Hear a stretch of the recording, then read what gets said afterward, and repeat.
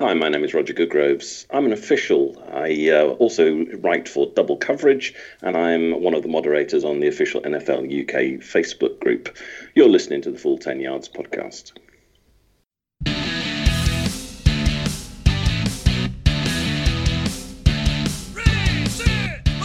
You're listening to the Full 10 Yards podcast with your host, Timothy Lambert-Monk.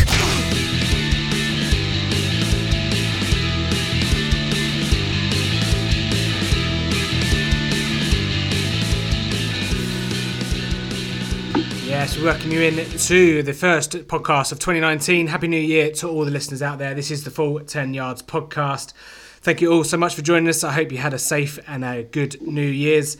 Lee, we welcome you in as well, my friend. Happy New Year to you. Any New Year's resolutions for you? Just to get on the exercise, I think. I think I had a bit of a lazy year. So as well as watching football, I might need to start playing some as well. Very good. Not too bad at all. Not really too much of a New Year's person myself. I've got a few New Year's ones similar to you. Just want to get a bit stronger, healthier, and all the cliche stuff, if you like. But for all the listeners out there, I think there's a couple of New Year's resolutions they should do. The first one would be to do the playoff predictor. That is our January competition. You have until Saturday. Of course, on the podcast, we'll be looking through some of the playoff games as well for you. So maybe give you a bit of a hand, give you some hints there on maybe what we're going to go for. We'll post out our playoff predictions as well, myself and Lee. I know Lee sent me his. We'll post those out on our Twitter at Full 10 Yards. But that is certainly one New Year's resolution that you can tick off early on in the year. Another couple of New Year's resolutions, maybe check out your mock draft, Lee, that you've put up last week. Yeah, definitely. Any feedback? I'm looking at the conversation going as always about mock drafts. Obviously, 20 teams now looking forward to the spring and that big day, or a few days, as I should say. Have a look at it, check it out, tell me what you feel, rip me to shreds, whatever, just get some conversation going. Yep, the NFL draft this year, of course, is in Nashville, Tennessee. And final New Year's resolution for you listeners out there, get someone else interested into the Full 10 Yards podcast, share it out, retweet, we'd love to have a bigger following. And don't forget that we're going to be doing some reviews of all the teams of the 2018 season. So if you're out there, head over to our Twitter at Full 10 Yards. Like I say, there's loads of teams still available. Get in touch with us if you want to come on and review your team's season. Plenty of teams available, some good ones, some bad ones, and everyone else in between. Today's show is going to be a good one. Before we get into the Week 17 recap and the playoff look ahead, we're going to just... obviously, it's Black Monday. Black Monday is, of course, the Monday after Week 17, so lots of head coaches have been fired. Over 25% of the teams are now looking for a head coach, so we're going to have a look at some of those, see which ones are maybe a bit more enticing than the others, and maybe... take a look at what the future holds for those teams. Loads of teams in loads of different states there. Some good, some not so good. Also going to be joined by Roger Goodgroves. He's going to be running the rule over a couple of plays that were in Week 17 that I just wanted him to clarify. So some rules and some obviously... play was called dead in the Baltimore-Cleveland game, so I'm interested to his thoughts there. And of course, the quizzes, me and Lee, as we said a couple of weeks ago, we'll go head-to-head in Week 17. So, Lee, looking forward to that one. Yeah, I've had my questions written for a little while about this, so I've been looking forward to testing you on them. Yeah, absolutely. I think we should have a bit of forfeit as well. We'll do all our forfeits as well, maybe in the next couple of weeks, to keep us occupied in the off season. I've got the wheel already and set up. Maybe we just need to do those and get those in action. So maybe the loser of the head-to-heads can do a forfeit as well. Yeah, sounds good. Cool. And then rounding us off, we will be doing, the playoff look ahead, looking at the four matchups this weekend, straying across Saturday night and Sunday morning and Saturday night as well. And then coming up on the podcast later on in the week, we have the Full 10 Yards Awards, where we'll be giving away loads of different awards, offensive and defensive rookies of the year, game of the year, and all the like on that. So what we'll do is we'll post some of those out on Twitter and get you to do some votes as well to see what you guys out there think about those kind of awards. So without further ado, let's head coach carousel lead. Loads of coaches getting fired on the Monday. 8 coaches in total. I'll just run the list down now for the listeners. Todd Bowles, New York Jets. Adam Gase, Miami Dolphins. Vance Joseph, Denver. Dirk Cutter, Tampa Bay. Marvin Lewis, Cincinnati. Mike McCarthy, I've done Adam Wolford there. Mick McCarthy of Green Bay. Steve Wilkes of Arizona, and finally, not really from Monday, but Hugh Jackson, of course, the Cleveland Post there is available for next season. So of the 8, Lee, which one do you like? Because quite a lot of these teams are in bad shape. Yeah, some of them are. We were just talking just before we came on, didn't it? I think it's like a 2-tier. There's 4 jobs that are pretty attractive, and then 4 jobs that are not so much anyway. My number 1 job would be the Browns, to be honest with you. Yeah. They've got loads of cap space. Obviously, they've got Baker Mayfield at quarterback. And some of the young cornerstones as well, like Denzel Ward, Myles Garrett, on defence. And then obviously people like Jarvis Landry, people are good for the offence and good for the locker room as well. And yeah, loads of cap room as well to just go out and spend, and a bit of flexibility. Obviously, a few draft picks coming up as well. So yeah, that'd be my most attractive job straight off that. Yeah, I agree. I had Cleveland number 1. I've ranked the first 4, and then the other 4 are just all much of a muchness to me. But yeah, Cleveland, it's all about youth, isn't it? Baker Mayfield's quite clearly an NFL quarterback who's going to be around for a decade at least. Obviously, health assumed there. You've got a lot of young talent. I mean, the amount of first-round picks over the last couple of years they've had is all coming to fruition now, and they just need the right person to guide that ship. Baker Mayfield is motivated to show Hugh Jackson, it seems every week, how good he is. But that's a spirit that's gone through the whole team, and Cleveland by far, I think, is the best head coaching job available there. My top 4, I've gone for Cleveland at 1. Todd Bowles' position, New York Jets number 2. I thought was also similar kind of comments there. Sam Darnold has looked good over the last couple of weeks as well. I think he could surprise a lot of people next year. My number 3 was Green Bay, just because you've got Aaron Rodgers and that defense is quite young as well. You could probably do quite a bit with that team still, although you have the added pressure of it being Green Bay. And then finally, my number 4 was Arizona. Now I know Josh Rosen hasn't impressed too much this year, and that offensive line is one of the worst in the league. But if you sort that offensive line out a little bit, and there's a couple of young people there catching the ball for Arizona. I know Larry Fitzgerald isn't likely to come back next season, I don't think, but strange things have happened, I don't know. But that defense there for Arizona is decent, and you've got David Johnson in the backfield. So they were my 4 really, ranked 1 to 4 in terms of head coaching positions that I quite liked. How about yourself?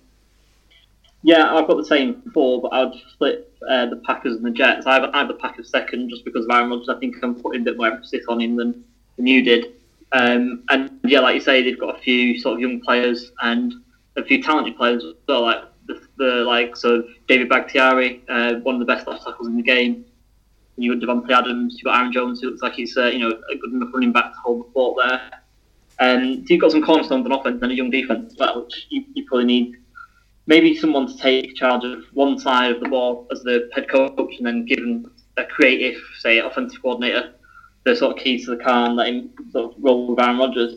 The Jets obviously a really attractive job as well, just behind that, and they've got loads of cap space. They've got their franchise quarterback, hopefully, and another high draft pick, so you've got quite a lot of flexibility there. Cards, yeah, that's like about 4 for me as well. You've got the 1 overall pick, and I think put a lot of emphasis on that. You've got a lot of ways to go. You can either get Nick Bosa, or you trade down for a big haul if someone really wants him that badly, and you can use that to rebuild. And all those teams got quite a bit of cap space. The Jets in particular, over 100 million cap space. So all those are pretty attractive to me, especially like you say with the Jets and their sort of blank slate that they could have. Yeah, absolutely. And there's a couple of points I just wanted to bring out of here. I know all the coaches that were fired, which isn't surprising. Obviously, they all didn't make the playoffs. Do you think any team that are in the playoffs at the moment will fire their head coach at the end of the season? He put me on the spot. Let me think. Well, I couldn't think of one. That was the only reason I put it to you. No, I don't think so. I think the closest to the bone I'd say would be Garrett, but he's probably done enough to secure his position by getting through to the playoffs. Yeah. And obviously, I would say it's a pretty close game. Obviously, we'll come on to this later, but I think it's a pretty close game with the Seahawks. If he can get through that, then he's definitely going to stick around, isn't he? Yeah, he's there for life. Don't worry about that. Okay. Yeah, so any surprises there in terms of firings? I don't think there is really. 8 jobs are gone. Maybe Adam Gase was slightly surprising because he seems to be hanging around there. So that kind of raised a slight eyebrow for me. They seem to like Adam Gase, and he seems to stick around. I'd have thought it would have been at least one of Gase or Tannehill. Tannehill kind of threw him under the bus a little bit towards the end of the season, but Adam Gase maybe the surprising of the lot. But even so, not really that surprising. No, I think what's come out since week 17, since the weekend, is that him and Stephen Ross have not had, that's the Miami owner if anyone doesn't know, and have not had the best relationship by the sounds of it over the last few weeks and months. So that's what's sort of been the straw to break the camel's back, really. And yeah, I think Tannehill will go as well. I think it'll be sort of a fresh start all round, maybe the GM as well. Yeah, and just let me ask you. Go on. Oh, sorry, go on. No, no, go on. Mine's slightly off a tangent, so if you go first. So was mine. Oh, right, okay. Mine was just about do we? Now I've been following the NFL for not the greatest amount of time, but do the teams and the general managers seem to be employing maybe a bit more of a soccer culture now in terms of only giving head coaches one or 2 years to kind of get results? Yeah, you sort of a great length of time, unless you get pretty. Unless you've got some pretty extenuating circumstances, pretty much like Kyle Shanahan, let's say. He with a poor team, he got Jimmy Garoppolo, then Jimmy Garoppolo got injured this year. They've not had a great year again, but he's got a pass. You need something like that, I guess, or just have instant success, which sort of gives you some sort of money in the bank and some credit to work off, later in the line if it all falls down. But yeah, obviously you've seen Steve Wilkes 1 year, Todd Bowles 3 years, Gase 3 years. Yeah, it's pretty short, isn't it? Dirk Cutter as well. Is he 3 years as well? Yeah. You see a short shelf life. Yeah. Just shame it doesn't doesn't account for Jason Garrett as well. But never mind. What was your point you were going to say? I wanted to say one last question. Obviously, we've put in these like 2 tiers of vacancies. What do you think is the worst job? The worst. Oof. That's a good question. I think it'll probably have to be. I'm going to go Cincinnati. Okay, really? Okay. How come? I just think, Andy Dalton. Yeah, I know he got injured this season, but I can't see him staying there for too much longer. And obviously, if Hugh Jackson's circling around there, so it can't be the future can't be too bright for Cincinnati fans. But that defense wasn't that great. Quite a lot of people ran on and passed on them. I know they've got Joe Mixon there in the backfield, who's one of the most talented running backs that I've seen in my short NFL viewing career, if you like. But it's going to be a tough AFC North. You've got Baltimore, obviously, you've got now Lamar Jackson, you've got Pittsburgh, who are always there, and Cleveland on the up as well. So in terms of getting to postseasons and getting playoff wins, I think Cincinnati may struggle the most. Yeah, that's a fair comment, actually. It struck me as a bit surprising, actually, but the way you sort of put your case forward, I would, not a bad shout. I would say the Dolphins, though, personally. Like we were saying, they've now got no head coach, no quarterback. Maybe a head coach is going to come in and work really well with a new general manager, and hopefully you both think about the game in the same way and want to build the team in the same way. It's pretty difficult, and then it's not the most talented roster in the world anyway. No. And then we've only got just under 19 million of cash for next year, so you've not got a lot of flexibility there either. No. You're probably a bit too high in the draft to get a quarterback in this bad draft class as well. So you're looking to sort of piece things together, paper over the cracks for a year, and you can actually get your hopeful franchise signal caller. Yeah, I mean the thing that swung it for me in terms of Cincinnati again was division. Miami they are in a weak division. They can get to postseasons. New England are going to come down at some point, so it might be a quite attractive position for someone that kind of wants to try and be a legend in terms of they were the best team after the Patriots, if you like, and it might be just a slight easier path to success there. But yeah, like I say, they have pretty much a talentless roster there, don't they? Yeah, it's not the best. It's got a few decent decent players here and there, but there's no sort of one unit or one side of the ball that you can really hang your hat on if you're their head coach at the moment. So yeah, I think it needs a good draft or a good head coach. Yeah. To come in there and sort of bring everyone along. So there's a bit of a bad culture there for a little while. Yeah, absolutely. Yeah, Adam Gase seems to take that with him, doesn't he? Yeah, he's tried to clear it out, didn't he? And then it still remained there. So the lowest common is him. Yeah. Okay, just before we move on, just wanted to mention as well Steve Sarkisian, the the assistant there to is it Dan Quinn, isn't it? I can't remember his name. Atlanta. He's also gone as well. So the reason why that's relevant is Matt Ryan, the previous two assistants and offensive coordinators that have come in, he's always struggled in his first year. So anyone that's banking on maybe Matt Ryan in Dynasty or fantasy games next season, just be aware that Matt Ryan sometimes doesn't always perform a first year under a new scheme, if you like. So I just wanted to bring that up as well. Yeah, no, fair point. Yeah, it's not helpful to keep changing these systems. No. You obviously went from Shanahan to Sarkisian, they never really got along in terms of how it produced on the field, and then they have to change again. So yeah, it's difficult.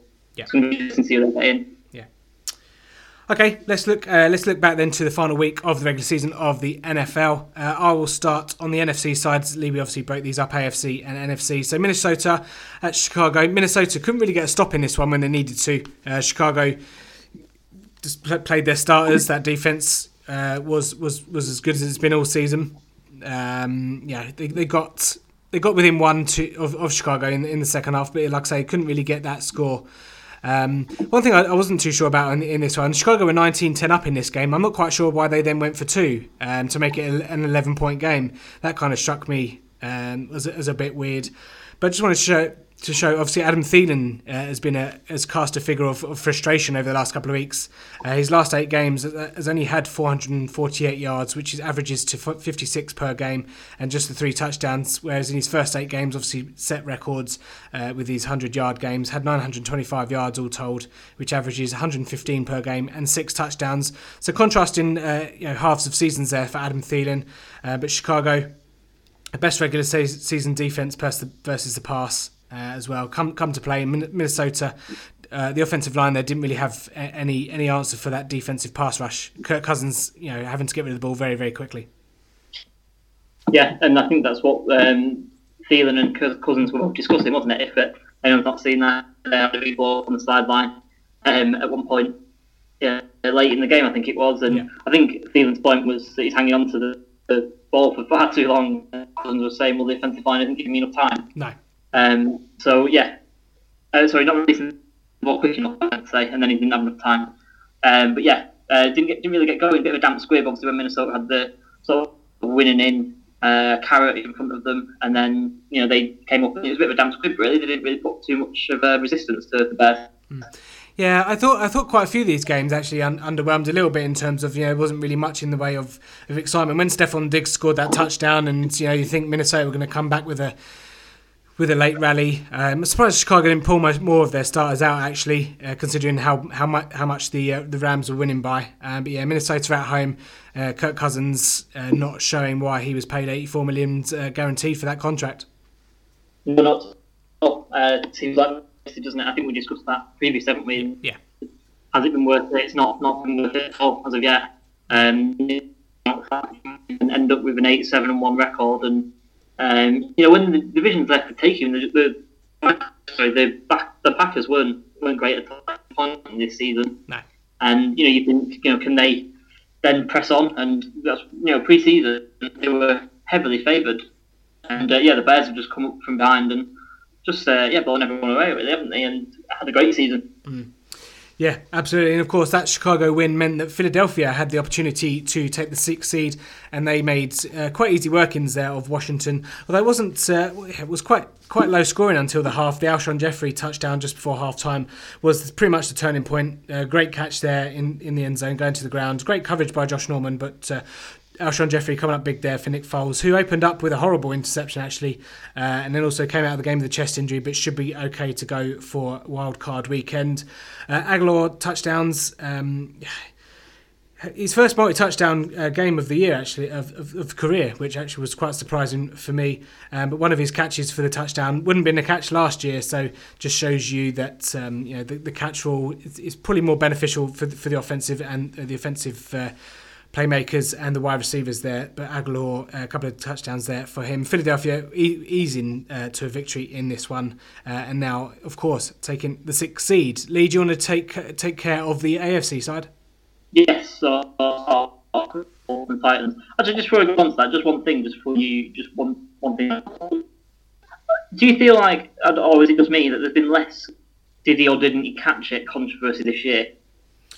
Yeah, I feel like there's been way less. Yeah, there has, and I think it was we've spoken with Roger. Wow. Yeah, Roger obviously simplified when he came on the podcast a week or two ago, and we talk about one catch, the Cole Beasley catch from the Giants game on Sunday as well. But yeah, it's a lot more simplified, which obviously makes it a lot more easier to translate and apply, if you like. But there's been a lot more catches this year that wouldn't have been called a catch that have been. So yeah, I think it's been more inclusive now. Whether or not that makes it a bit unfair to the wide receiver in terms of what they're allowed to do and what they can essentially get away with, what might be a catch or not a catch. But yeah, it's made the game a lot more smooth to watch and easy on the eye, and essentially that's what we want as a fan. Yeah. It's always going to be favoured into what is the offence at the moment. That's the way they're trending, where they want the rules to go. But I just think it has cleared up quite a bit. There's been, like I said, I've not really thought about it consciously, but just thinking back now that the season's finished, there's not really been that many. No. I think. But yeah, that's all. That's good. I guess it's just the way it's going to go. There's going to be more points that people want to see. Yeah. Like we had against the Rams and the Chiefs earlier in the season. Yeah. I made about 5 million points, and that's what most people want to see. So yeah, just move on to the AFC, as I said. So Colts at Titans. Andrew Luck remains undefeated against the Titans. Perfect 11 from 11 record, which I think is the most quarterbacks had over one opponent since the 70s. So I think it was pretty comfortable beforehand, and it was about as comfortable as I suspected it. In the sense that Indy got ahead and they were able to stay ahead, drain the clock with Marlon Mack, who racked up yards, and looked to do the air as well. So since losing 6-0 to the Jags a few weeks ago in that really weird game, the Colts are going to the pair, and they've won out to secure the 6th seed, which, at 5, they 1-5 early on the season. Wouldn't have thought that would be. Yeah. And now they've got a divisional game. Texans, which will kick off the postseason on Saturday evening, so everyone's looking forward to that. I think that'll be a really tasty game, actually. We'll probably touch on that a little bit more, but the series is 1-1 between those two, and both those games have been settled by 3 points, so yeah, it's going to be a close one, I think. Did you see any of that at all?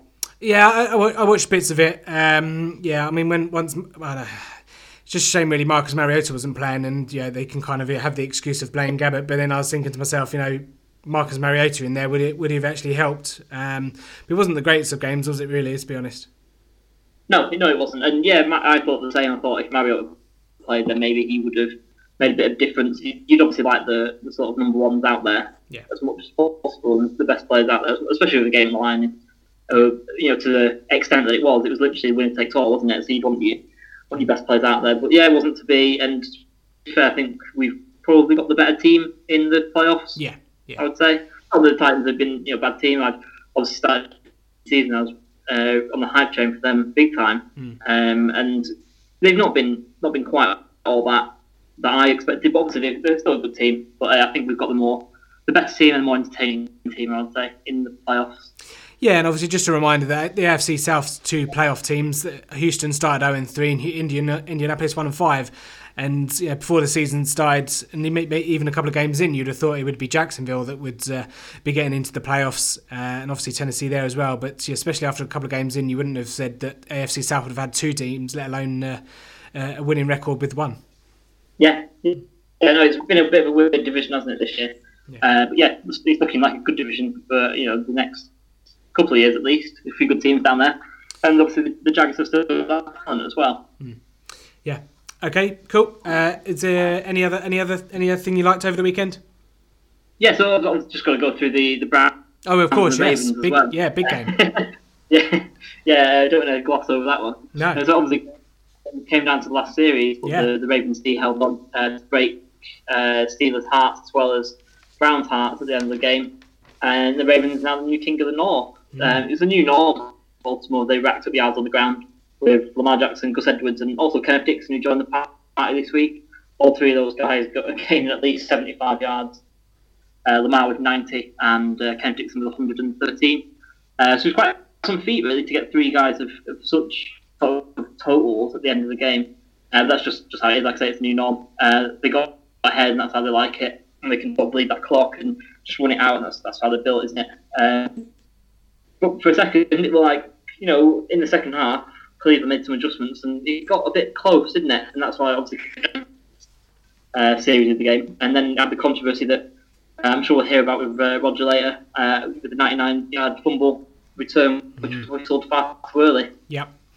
Yeah, we break that one down. It's quite an interesting one, isn't it? I know it's very close, but yeah, we speak about that with Roger in a little bit. But yeah, it was quite exciting. I suppose this part was the most exciting part of the weekend, wasn't it? The 2-minute drill from Baker Mayfield down to in Baltimore. That first drive, or one of the early drives from Cleveland. I think it was the opening one where he was just playing some great football, and he was wanting to play the part of party pooper, didn't he? Yeah. Oh, absolutely, definitely. He's just him all over, isn't it? Yeah. Yeah, there was that catch, and it was reviewed for ages. The catch that Landry just about brought in, and sort of barrel rolled. I thought when he brought that in, I thought, they're going to go down and score and get the Steelers in. Yeah, Jarvis Landry made some beautiful catches in that game as well. It was a really good game actually. It was really good. Tony Romo and Jim Nance on that one. Yeah, no, brilliant duo commentating. Yeah, definitely. Yeah, Baker Mayfield, just on a stat side of things, Baker Mayfield, 27 pass touchdowns is the most by a rookie, overtaking Peyton Manning and Russell Wilson there, both with 26. So a bit of history there for Baker Mayfield in his first season. Who do you reckon gets the Offensive Rookie of the Year award, Baker or Saquon? Well, I think we'll obviously touch on this later in the week, won't we? If it was my choice, I would give it to Baker. I'm kind of giving away my award there early, but I don't think he'll win it. I think Saquon will win it. Yeah, be interesting to see. Obviously, they've both done really well in their rookie seasons, broken records all over the place. So yeah, it's a tight one, isn't it? Yeah, it is. It depends sort of like what you look for, I guess. And obviously, I'll break down my reasoning on that on Friday. Excuse me, sneeze. So we'll go through all of our ones later in the season. But obviously, when we were coming into the season, we were looking at kind of the betting, and we were saying that the quarterbacks made. Obviously, none of them were guaranteed to start, were they? So the quarterbacks were bigger prices. So yeah, it's just been interesting to see how that's obviously played out. Saquon was obviously a big favourite. So yeah. Okay, so we shall see. So yeah, the kind of the playoff seedings then all kind of wrapped up. Any other games that you liked over the weekend, Lee, that you looked at and wanted to mention? No, not particularly. I mean, those mattered. They were the ones that we pinpointed beforehand. And it's all January in the next few weeks. Yeah, I just wanted to just mention in the Dallas game. Of course, wouldn't be a podcast without me talking about Dallas. I know we're not doing Jason Garrett corner this week, but what is Jason Garrett doing, keeping Dak in for the whole game? Yeah, kind of a strange one, wasn't it? Could have gone horribly wrong. It was kind of a decision, I thought, to do that. But yeah, he kind of got away with it, didn't he?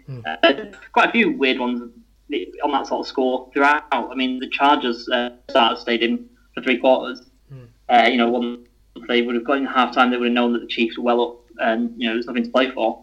And we lost it round, so we're going to have to face the Ravens, and then that one of our starting linebackers, which obviously it doesn't look great, does it? So yeah, no. It works sometimes, it doesn't others.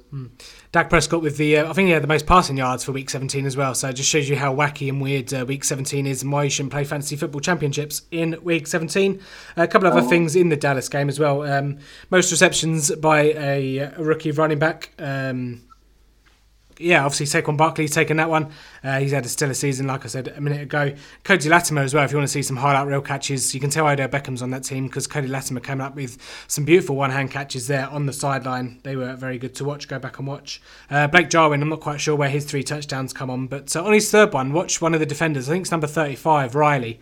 He absolutely makes no attempt whatsoever to get near him or push him over or anything like that. So I thought that was quite funny. But yeah, there we go. Not quite sure why Dak was in the game, so we shall move on. I think there's a couple of other things I just wanted to mention. Ian Thomas, from a dynasty perspective, he looked pretty good in Carolina versus New Orleans.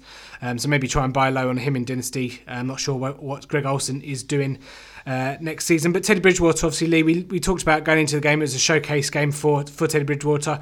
Didn't really see too many highlights from him. It's pretty much all Kyle Allen on the other side of the ball, which was a bit weird. But Teddy Bridgewater not really doing too much. No, he didn't. He's a big audition, did he?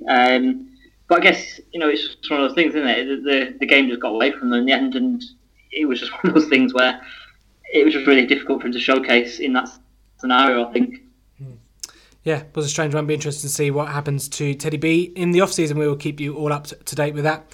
So seeing as though we have done all of that, that's week 17, I suppose we shall go and talk to Roger. We got some calls and some decisions over the weekend that I just wanted to break him down. Luckily, we have the man for the job.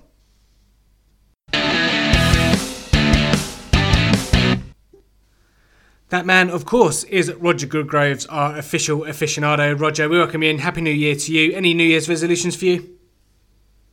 New Year's resolutions. Try not to break all the ones that you've had from previous years, I think is the best one. Okie dokie. And of course, we will be putting your knowledge to the test in our NFL quiz a bit later on. But before we do that, like I said, we looked at a couple of Week 17 games that I was watching and just had a few questions that I wanted to just run past you. A couple that are a bit more black and white against the rule book, but one that's obviously a bit more subjective as well. So we'll start off with Dallas at the New York Giants. Cole Beasley's touchdown catch. Now, I know the catch rule has had its ups and downs over the years. This year, yes. This year they've made it a bit more simplified for everyone to kind of follow. But Cole Beasley obviously had the catch, but both feet were obviously not down in this one. It's a case of the knee. Yep. So just go through for the listeners out there, sure. Just to clear up about the knee. You need a few things to actually be in place. First of all, before you can do anything, you need control of the ball. Once you've got control of the ball in the NFL, generally need 2 feet down. However, as the old Madden rule, one knee is equal to 2 feet, or one other body part. To be technical, an ankle and a wrist don't count as being down.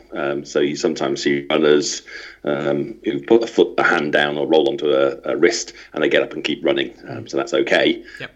But if shin's down or a knee's down or a thigh or whatever else, stomach in my probably, then it would be down. And in terms of a catch, so once you've got control, one body part equals 2 feet. And in the case of a brilliant catch by Beasley, that was a knee instantly touched before he then went out of bounds. Yeah. I can see why on the not called, but equally a great overturn in replay. Yeah, that also begs the question. I'm not quite sure how you get your ankle down and then not your shin, but that'd be quite hard to do, wouldn't it? Unless you've broken your ankle, maybe. Yeah. Well, exactly. You're rolling your ankle, I guess, but so your ankle doesn't count as or does count as a foot, but. It was more a case of your wrist is the one that a runner puts their wrist hand down, doesn't count as being down. Yeah. It's more the one. No, we see. There's quite a lot of those where running backs have been hit and try and stay on their feet, and they put their hand down to also for making leaps for the goal line as well. It's quite a common one, isn't it? Okay, moving on to one that's slightly a bit more. You don't really see it too often, but the fair catch in the Jacksonville-Houston game. I think it was Carter who was the receiver for Houston. Yeah. The Jacksonville guy absolutely walloped him, and just seemed to be obviously when you signal for a fair catch and someone interferes with you, it's a penalty on the kicking team. Yes. This one obviously is a bit different. Normally 15-yard penalty tagged on from the spot of the. However, there are a couple of things to break down on this. It's actually a very good educational play. So the first thing is that not only if you signal for a fair catch, if you are actually catching the kick, you have protection during that kick process. If you've called for a fair catch, you actually have a little bit more extended protection. Even if you briefly muffle into the air, you've still got protection until you actually try and establish recovery. So in this example, it looked first view that the Jacksonville player took out the person who was signaling for the fair catch. Flag was thrown on it by the back judge, all normally looking, okay, this is going to be 15 yards, take on to the end, player got wiped out. However, some important parts that go into whether or not a foul is a foul. This is where we get into the intricate details of the rule book, which the aficionados know, but not everybody necessarily does. And one of these is that if you're actually blocked into, then it isn't a foul on you. Your path is being interfered with, and therefore it's not called as a foul.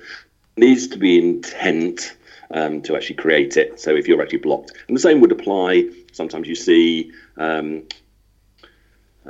In the case of a punt return, often there will be a blocker in front of the person who's going to catch. Yeah. And you'll sometimes see the kicking team try and push the player back into the ball, because the ball, until it's actually touched on the punt, can just be left by the receiving team, and they take over the ball at that point. Yeah. However, if they touch the ball, it becomes a live ball. And so sometimes you'll see, mistakenly, the kicking team actually and push one of the defenders into the ball. Yep. Think if he touches the ball, that it'll become a live ball. But that would also be disregarded. So going back to this play, what happened was that the runner comes downfield and is contacted, and we'll talk about that in a second, by one of the defending players, and actually causes the player to go into the person who called for the fair catch. So a couple of things on that one. The first one is that I believe that push that caused the contact was actually a block and should have been flagged. But what happened next was that the other deep official who was watching the people running downfield actually came and talked to the back judge and talked him off the foul that he was actually throwing. And said, no, it was because he was pushed was the reason that he actually contacted. So then we had the situation that says, well, what happens next? And I think this one actually, ignoring the flag that was missed potentially, is who touches it next. So going back to what we were saying, if nobody touches the ball, it belongs to the receiving team at the dead ball spot. If the kicking team touch the ball, then that's what's called first touching and is a violation. And the receiving team have the option of taking the ball at one of the first touching spots. Could be multiple. And you could sometimes see the referees throw blue bags down on the field. They're marking certain spots either for the end of a run or in some cases so the spot of touching, so that then they can assess and go, right, okay, there are 3 spots of touching by the kicking team. The most advantageous for receiving team is this one. They'll take the ball at that spot, or that would be the spot at which we tack on a penalty if there's another penalty to add on to it. So you have the question mark about who's next touching, and this one went to replay again and is very close. It looked like it came off the helmet of the person who was pushed to the fair catch caller. However, just on replay, it fractionally got at the defender first. Because of that, and because it wasn't a foul, because obviously he got into, that's a live ball, and the live ball was recovered by Jacksonville, and that's what went to replay, and that's what came back. So yeah, it's an interesting play to discuss because there's multiple instances where rule variations come into play. It wasn't as straightforward, but should have been a flag on it at the end, and in my view was missed on that block at the back that caused it. And the back judge needs to do a bit more concentration, because once he tried thinking his kick catch interference, he didn't watch where the ball went, because he'd already determined that as far as he was concerned it was on the end of that play. Yeah. But once that's wiped off, where do we then go to? And luckily replay could say Jack was a clear recovery of that ball and it was touched and they did get the ball. Yeah. So a good call by Doug Marrone to actually challenge that play, and just shows where come into good effect. Yeah, absolutely. It's not one that you see too often. Another one that we've seen fairly often this season, unfortunately, is where the officials maybe called the play dead and blown the whistle a little bit too early. And this one would also had quite a lot of eyes on it. The Cleveland Browns, the Baltimore Ravens, obviously the big AFC North clash. Lamar Jackson stretching towards the end zone to try and break the plane, as it were, a play that many people see quarterbacks do these days. But in this case, Jackson actually didn't make the goal line. No, and So a couple of things. We talked last week about forward progress, and obviously the question is, when do you stop forward progress? There's an extra thing comes into play when you're talking about the goal line, because a ball becomes dead once it has breached that goal line, and you'll sometimes see a quarterback or somebody reaching for the goal line and then losing the ball. It doesn't matter that they've lost the ball once that goal has been breached. If they're a runner, different if they're a receiver, but we're just assuming they're a runner. If they've breached the goal line, the ball is dead at that point. The short wings, the headline or down judge, as they're now called, and the line judge are watching down the line of scrimmage at the goal line, and their job is to try and see if the line has been penetrated, and at that point signal a touchdown, or if, in this case, it didn't quite get there. Now, to be fair to the guys on the wings, this was one, when you slowed it down, slow, in instant replay, you can see that the forward progress point of the ball never got to the goal line. What happened next was the ball became loose, then the other team recovered. Now, so this thing, we go back to what happens we have an inadvertent whistle, which is what in effect this became, because it wasn't a touch. And the whistle blew, that ends the play. And there are certain circumstances in the immediate action that follows an inadvertent whistle. If another team recovers the ball, they can keep it. It didn't used to be that. It used to actually go back to the previous down being replayed. But now we have the immediate continue in action. If there is a clear recovery, then that can be over to the team that recovered, but they cannot advance it. Now, the reason for that is that obviously if somebody has blown the whistle and blown dead, the team can quite rightly stop playing. Although they might return it for a touchdown, if the other team had carried on playing, they may not have done. It's a bit unfair to say, let it go. However, token of letting it go, obviously this is a one where it's not quite there, because they have replay. He could have just leave the call just a little. If he wasn't sure, let it play out, and if it had then been challenged by the team that thought they'd scored and breached the goal line, who had lost the ball, or in this case, because it was actually recovered by the opposition, all change of possessions are actually reviewed anyway, and they could have determined that the ball had in fact breached the goal line, and touchdown, therefore the recovery didn't matter because it was dead at that point. I mean, with the goal line, obviously it's a bit different. If it's on the 50-yard line and he's trying to reach over and do that, it's kind of a bit different, because you're going to let them play a bit longer, because essentially you could still make a bit of yardage, if you like. You still have potentially forward progress spots in, because drive forward and reach the ball out to try and get a first down, and then be driven backwards. And it can be determined that he had reached his forward progress point and was driven back. At that point, is over. So quite rightly ruled dead. But again, it's a judgment, as we talked about last week, as to how quick you actually stop the play from a safety point of view, let it out, and somebody might get away from the tackler, etc. I mean, I think we can let the referees off a little bit, because it was very close, and say it's only when you narrow it down and zoom it in that it's that close. And we're talking millimetres, aren't we? Yeah, it was, and slowed down in high definition. It was clear to see that it just failed to get there. But that's assuming you're looking directly down the line. And was the camera directly down the line? I'm not sure. They try to, but don't necessarily always get there. No, and Tony Romo and Jim Nantz obviously had a bit of fun with all their noises that they made in the commentary box there. So it was a close one. So hopefully, and again, that's a pivotal point in the game, because Cleveland could have come back into the game and made it a bit more of a close thing for Baltimore, and made a bit more tense.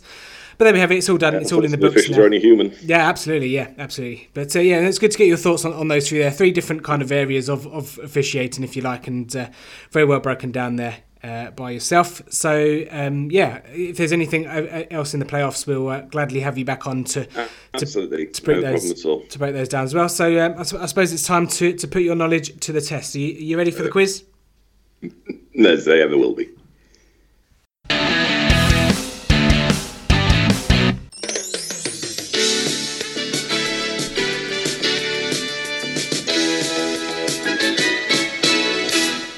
I've got high expectations for you, obviously, more than involved You know what they say about expectations. Absolutely, yes, absolutely. But yeah, the top score so far is 8. It's 10 questions all in all, and we'll cover a various range of NFL trivia, if you like, everything from team stadiums to player numbers and everything included. So, okay. Yeah, they're only easy if you know the answers. So we shall see. Absolutely. We shall Do see they take account of old people in there? Let me see. I've got I've got a Brett Favre question in there for you. So that was meaning the memory. Oh right. we shall see. We shall see how good you can recall some of these answers. So 10 questions. There's no time limit on them. But say if you're struggling or you're taking a bit too long, we've had a contestant in the past, shall we say, maybe tapping away at his keyboard. Not that I'd accuse you of that, Roger, but we need to be fair to everyone. Obviously that comes on. But I wish you all the best, Roger. And we shall start with question number 1. Which team plays at New Era Field, which was formerly known as Ralph Wilson Stadium? You said the easy ones to begin with, didn't you?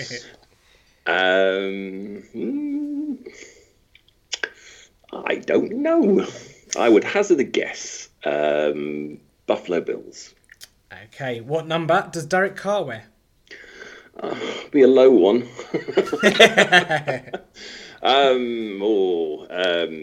11. Who did the Baltimore Ravens defeat in their most recent Super Bowl win? Ravens defeated San Francisco, and I was there at the stadium. Oh, very there. How about that for? Do I get a bonus point for that? I need it. Including question number 4, including the end zones, how many yards in length is an NFL pitch? 120. Who is the current head coach of the Oakland Raiders? Mr. Gruden. Which player was taken by the Tampa Bay Buccaneers first overall in the 2015 draft? I guess will be Winston, but he is one.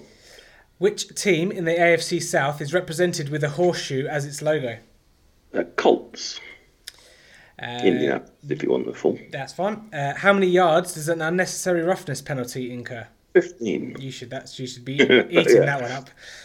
Okay, 2 to go. Question 9. Which 2 teams contested the first international series game in London? New York Giants and... Who did they beat in the rainy day? I guess Miami. Okay, Giants went on to win the Super Bowl that year, though. Bonus point if you want it. All about the bonus points. Okay, and finally, last one. How many career passing yards did Brett Favre have, and you have within 3,000 to get to? 22,250. Okay. Didn't do too bad there at all. You managed to pull some there from the depths of the memory. It was the Buffalo Bills. They do indeed play at Ralph Wilson Stadium, which is now New Era Field. Unfortunately, Derek Carr wears number 4. Yeah. Baltimore Ravens did obviously beat the San Francisco 49ers, which you witnessed. 120 yards is an NFL The lights pitch. went out in that one. They did. Mercedes-Benz. That was quite a while as well, wasn't it? Isn't that an hour or so? It was quite a while, yeah. Yeah. I was there. There were some Ravens fans. I was supporting San Francisco on that day. So yeah, they were very. I'm planning to go to New Orleans next year. How was that? Were you there for long?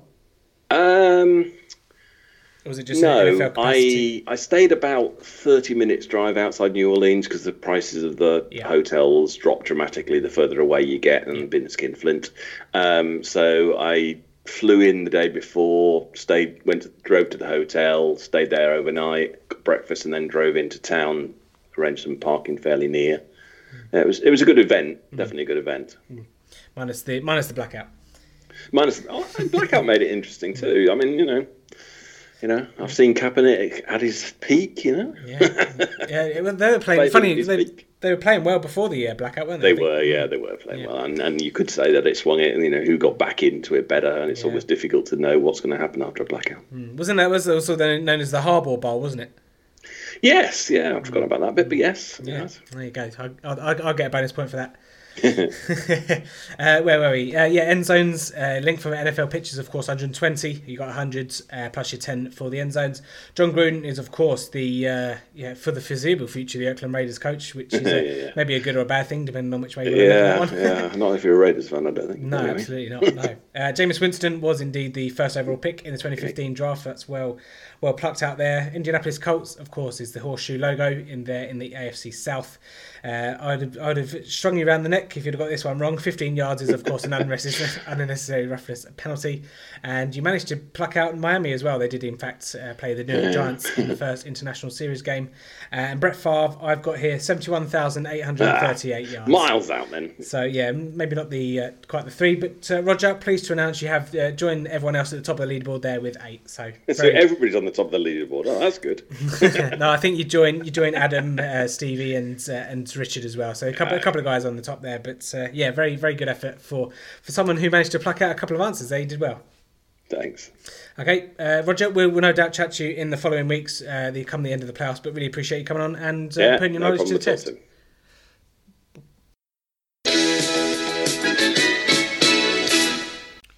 Good, solid effort there from Roger, both on breaking down the refereeing calls from week 17, but also on the quiz there with an 8. So Lee, it's time of the truth now. It's me versus you. Who do you want to go first? Yeah, why not? Okay, let me just get your questions up. So the loser of this quiz will do a forfeit. We'll have a wheel. We'll put a wheel up, and essentially we're just going to get hit over the head by a couple of different objects. And what we'll do is we'll record those and post them on our social media. Okay, Lee. So it's time for your 10. You know the format by now. 10 questions. No time limit. But if you're taking too long, we shall move on. Similar theme to all the other questions we had. I haven't made them any more difficult than the others, so we should see how we get on. Okay, question 1: which team plays at Bank of America Stadium? That is the Jags. Which team were this year's Hard Knocks team? Oh, the Browns. What number does Russell Wilson play in? Number 3. Name any team that Michael Vick has ever played for. The Falcons. Who coaches the Buffalo Bills? Sean McDermott. Yep. How many yards does a defensive encroachment penalty incur? 5. Who scored the most touchdowns for the Pittsburgh Steelers last season? So that's 2017, not this year.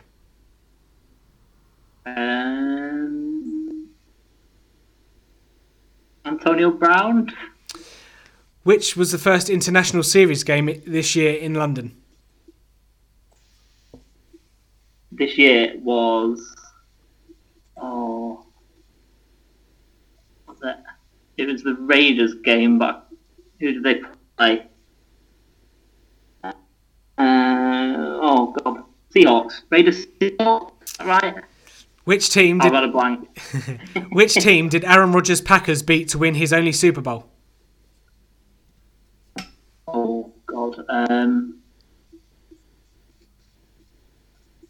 Steelers. And finally, within 20, including all games in an NFL season, including pre-season, Hall of Fame, postseason and Pro Bowl, how many games are there in a total NFL season? So including everything. Pre-season, Pro Bowl, one, so or just in total for everyone? So absolutely everything. So pre-season, the Hall of Fame game, the postseason and the Pro Bowl. How many total games are there in an NFL season? You have within 20. Within 20, okay, fine. 460. Two. Adding the 2 on there. So if it's 440, you're going to be screwing, aren't you? Right. Okay. Let's crack on with the answers. So the team that plays at Bank of America Stadium is the Carolina Panthers. Yeah, I thought that as soon as I said the Jags. I don't think I've done very well, to be honest. I think I've maybe got like 4 or 5. Cleveland were the Hard Knocks team. Russell Wilson does play in number 3. Michael Vick was the Falcons, the Eagles, the Jets, and the Steelers. So that was okay. Sean McDermott is the coach of the Buffalo Bills. He obviously didn't get fired yesterday, so that's fine. Luckily, my question stood there. Did he get fired? No. Luckily. 5 yards for defensive encroachment is correct. Lev Bell was the most touchdowns for Pittsburgh last year. To be fair, it was a 50-50 there, wasn't it? Yeah, definitely. You managed to get Seattle versus Oakland as the first international series game. Well done on that. And Pittsburgh Steelers were the team that Aaron Rodgers beat for his only Super Bowl for the Packers. And it's 333 games in a whole entire calendar year. You have 64 preseason, 256 regular season, 11 playoffs, 1 Pro Bowl, and 1 Hall of Fame game. So there you go, 7. That's where the 2 came from with the Pro Bowl and the Hall of Fame. True, absolutely. Yeah, 7, not too bad. 7, not too bad. I'll take that. I wish I could have that Panthers question back to number 1. I thought that as soon as I said it. Yeah. But never mind. It's one of them. Never mind. Right, time for me to fall flat on my feet. On my face, rather. Yeah, flat on your feet is pretty good. Yeah. Right, are you ready? Yeah, go. Okay. Number 1. Who plays at the first Energy Stadium? Oh, Houston. Okay. Who's the oldest player in the NFL? Who's the oldest player? Oh, that's a good question. I'm going to say Adam Vinatieri. Which number does Aaron Jones of the Green Bay Packers wear? Oh, I hate you. Aaron Jones. Yeah. 22. I think that's wrong. Who was the head coach of the New England Patriots before Bill Belichick? Oh, I have no idea. Before Bill Belichick. No, I don't know that one. Okay. Got a clue? It's a pretty hard question, actually. Is that the clue? Do you want to? No. So the clue is that it's a current NFL head coach. Current NFL head coach. Didn't get fired on Monday either. I don't know. I'm going to go Andy Reid. Okay.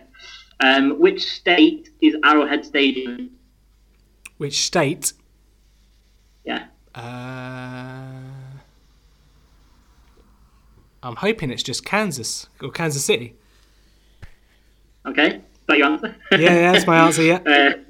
Okay. Who was the leader in the 2017 season? Who was the rush leader? Is that he was the rush leader, Lee?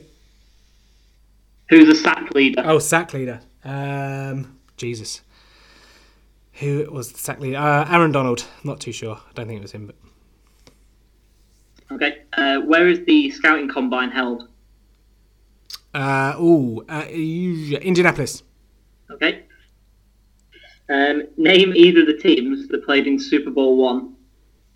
Green Bay. Okay.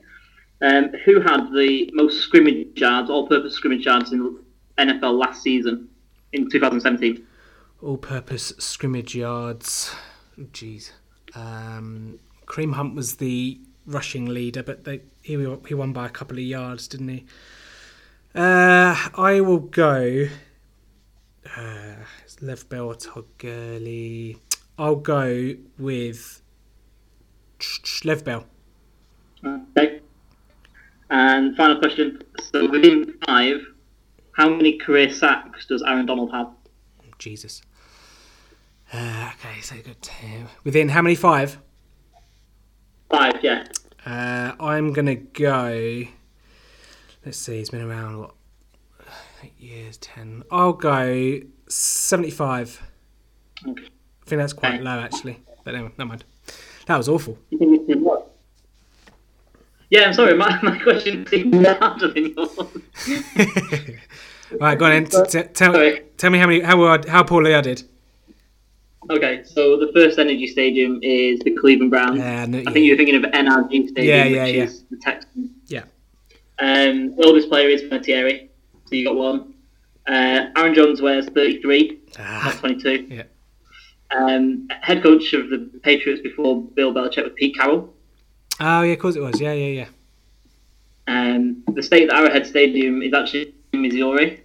Yeah, okay. Which is a bit of a weird question because Kansas City is just over the border. It's kind of weird. The Saturday last year was Chandler Jones. Yeah, okay. Lucas Oil Stadium, Indianapolis was the scouting combine, so you got that. Green Bay is one of the two teams that was in Super Bowl one. They played the Kansas City Chiefs. You went 50-50, didn't you, for Lev and Todd Gurley for the scrimmage yards, and it was actually Todd Gurley.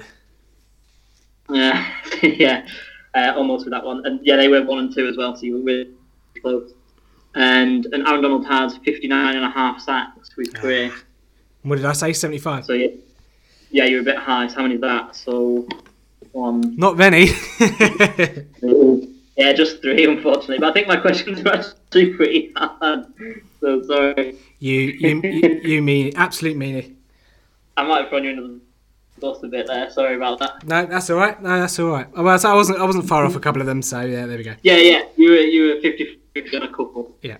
Okay, cool. So that's the embarrassment to end the season. So let's finish it off then. So let's have a look ahead to the weekend and the playoffs in general. I suppose quite a lot of games that I'm actually looking forward to, which should be the way going into the playoffs. But I think there are a couple of games last season. I think the Tennessee one when they beat the Chiefs. Obviously, there's a couple of games last season weren't that enticing, but all these ones at least should be crackers.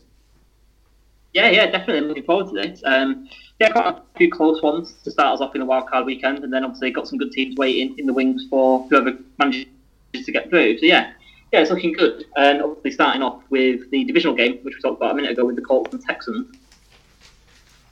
Yeah, so obviously the 4 games. So Indianapolis and Houston is the 9:35 game on Saturday. Seattle-Dallas is the late night Saturday, 1:15 a.m. in the morning on Sunday. Baltimore Chargers is 6:05 on the Sunday, and then of course you have the Philadelphia Eagles and the Chicago Bears rounding us off about 9:30 on Sunday. But yeah, I mean, for me in this one, Indianapolis and Houston, it's all about kind of, again, the divisional rivals, so they kind of know each other quite well. But on both sides of the ball, on the Indianapolis side, it's going to be a game where Andrew Luck is going to be on his shoulders again, isn't it? They're going to have to pass because the Houston rush defense is number 3 overall. JJ Watt second in sacks as well. So that offensive line that's done really well for Indianapolis for the season is going to have another good game here.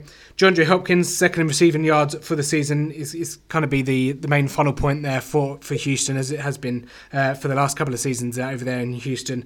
But Deshaun Watson now probably looks really healthy, actually. Played quite a lot of the game there on Sunday just gone. But Darius Leonard was the tackle leader in terms of regular season there with 163. He was miles ahead of Blake Martinez there in second. So should be a good game, this one. I don't really know who I fancy to come out on top, to be honest. I'd probably take Houston at home.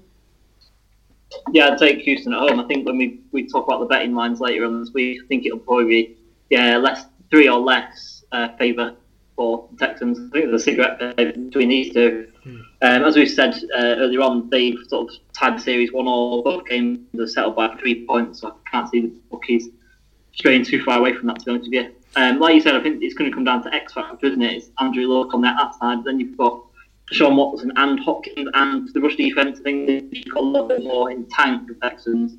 I think it'll be kept close. Good to see if Hopkins can extend his amazing streak of having no drops in the regular season. He had 115 catches and 0 drops, which is just fantastic, isn't it? Yeah, really. Yeah. I just don't see that kind of star power on the offense just yet. So I'd think the Texans sneak through, I think. And I'd say 3 of these 4 games as well, the bet in the spread line, they're all within 3 points. So, Houston 2-point favourites, Dallas are 1.5 point favourites, Baltimore 2.5, and Chicago -6 as well at this point. But let's move on to Seattle at Dallas. This game is all going to come down to the rush games, isn't it? Seattle, number 1 rushing team, 160 yards per game on the ground. Both defences are equipped to stop the run as well. Dallas 10th in rushing total rush yards per game, but Zeke, of course, the rush leader with 1,434, and that's only playing 15 games as well. So I think this one's going to come down to who's going to be able to stop the run more effectively, and then maybe the quarterbacks might have to come into it a little bit as well, maybe some scrambling there. So really looking forward to this one. Shame it's the Saturday night game, so I'm going to have to stay up and watch this one, but going to be an absolute cracker. Yeah, definitely.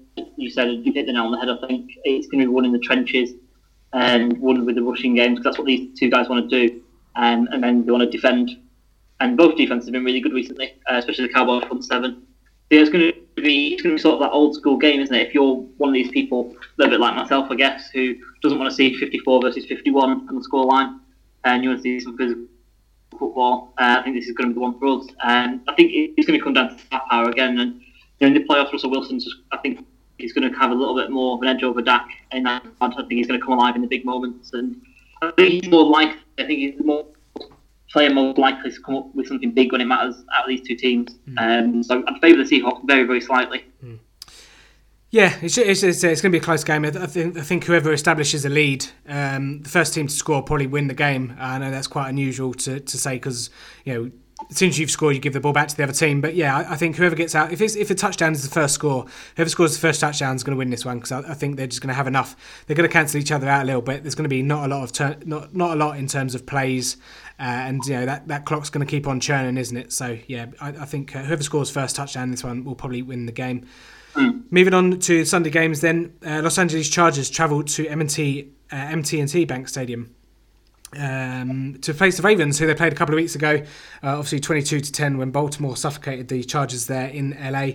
But yeah, this Baltimore defence, number 1 in total defence, number 5 against the pass, 4 against the run. But I actually fancy the Chargers in this one to kind of make amends for a couple of weeks ago. I think they'll elevate their game. And let's face it, they don't have a home field advantage anyway, so they might as well play away.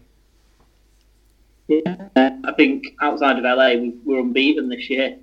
Obviously, we lost on the road to the Rams. So, yeah, there's kind of that sort of narrative that's going around. I think it probably has some legs as well. This team's faced on the road, winning in Heinz Field, winning in Arrowhead, winning at Century Link. They've gone and done it, and they've got to do it again. I think it's an advantage that we played 2 weeks ago. I don't think there's that much that the Ravens can do that much differently. They're going to ball, and they're going to try and get ahead early, and they're going to try and bleed the clock. And the Chargers just have to stop them from running and play better on offense than they did a couple of weeks ago.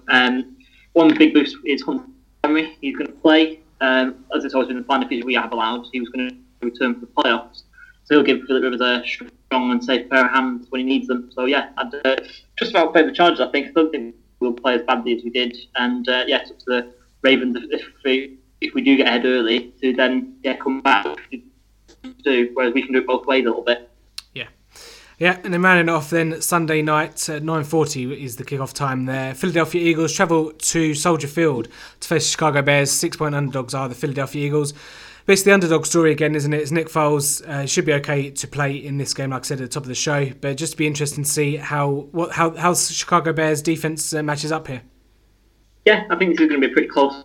Obviously, the Eagles have been there and done it. I'm not sure they can say they're as much of an underdog as last year as the Super Bowl champs, but they are obviously an experienced team. The Bears are pretty new to this one as a unit, I would say. Head coach, a lot of their players have never been to the playoffs. But I think the Bears will win this at home, but I do think it will be really, really close. I think they'll win because I think they're the better team. But Doug Pederson has always got a few tricks up his sleeve, hasn't he? So I think he's going to be super close. I think he's going to pull out maybe a trick play here or there, maybe a funny play, and maybe get the Eagles on board in some way, just manufacture something.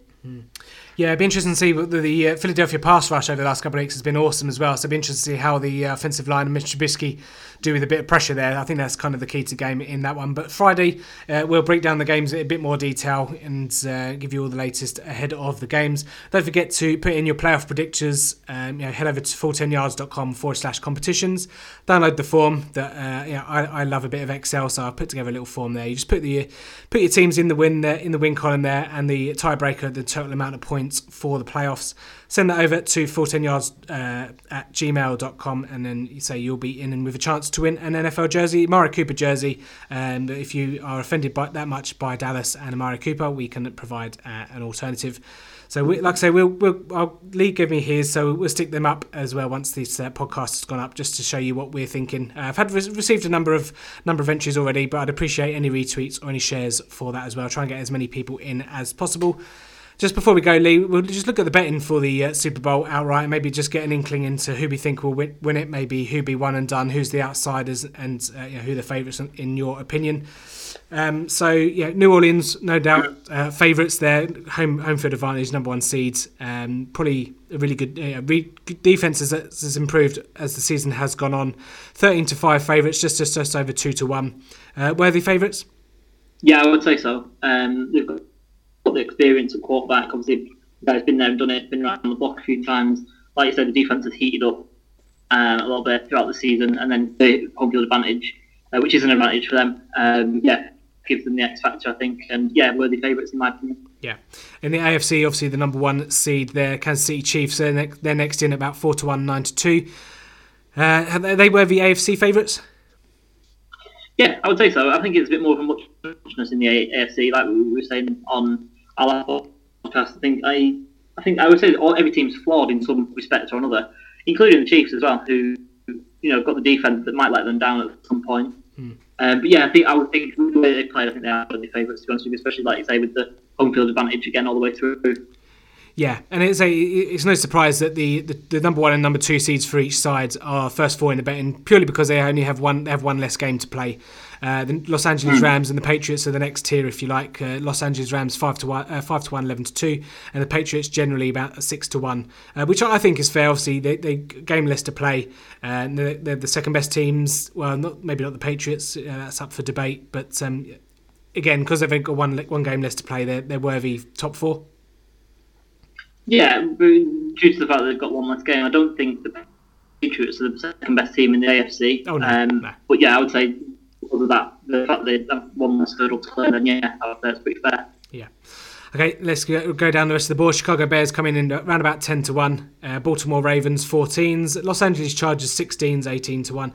Indianapolis 25s or 30s. Houston 33s, you can get in one place, but they're generally 22s, 25s. And then rounding us off in the NFC, Dallas 25s and 28s, Seattle 28s as well, but you can get 40s in some places. And Philadelphia Eagles, Lee, can I interest you in 33 or 45-1? No, I don't think so. I think NFC is a bit more top heavy.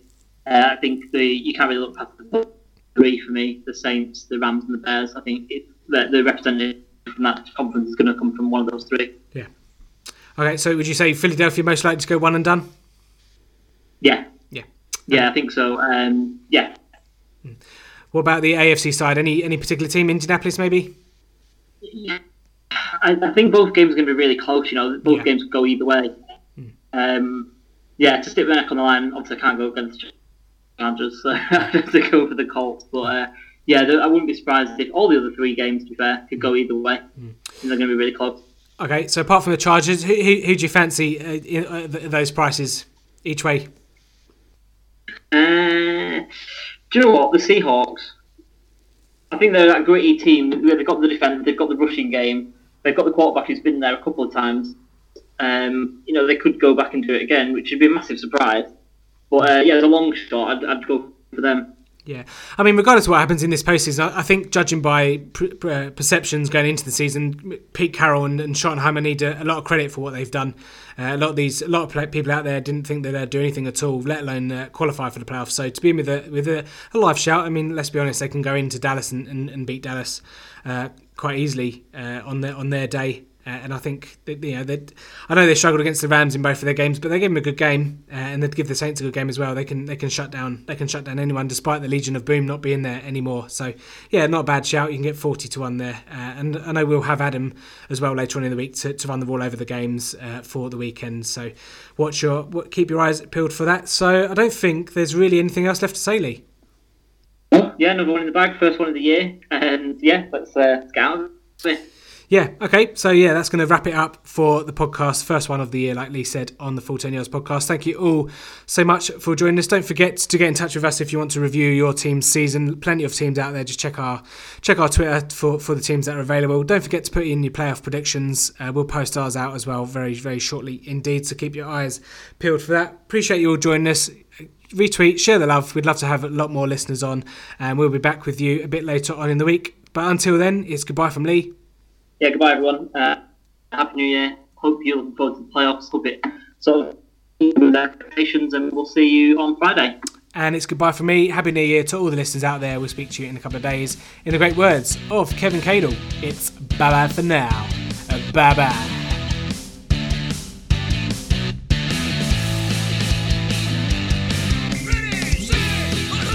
Thanks for listening to the Full 10 Yards podcast. Follow us on Facebook or Twitter at Full 10 Yards or email the show full10yards@gmail.com.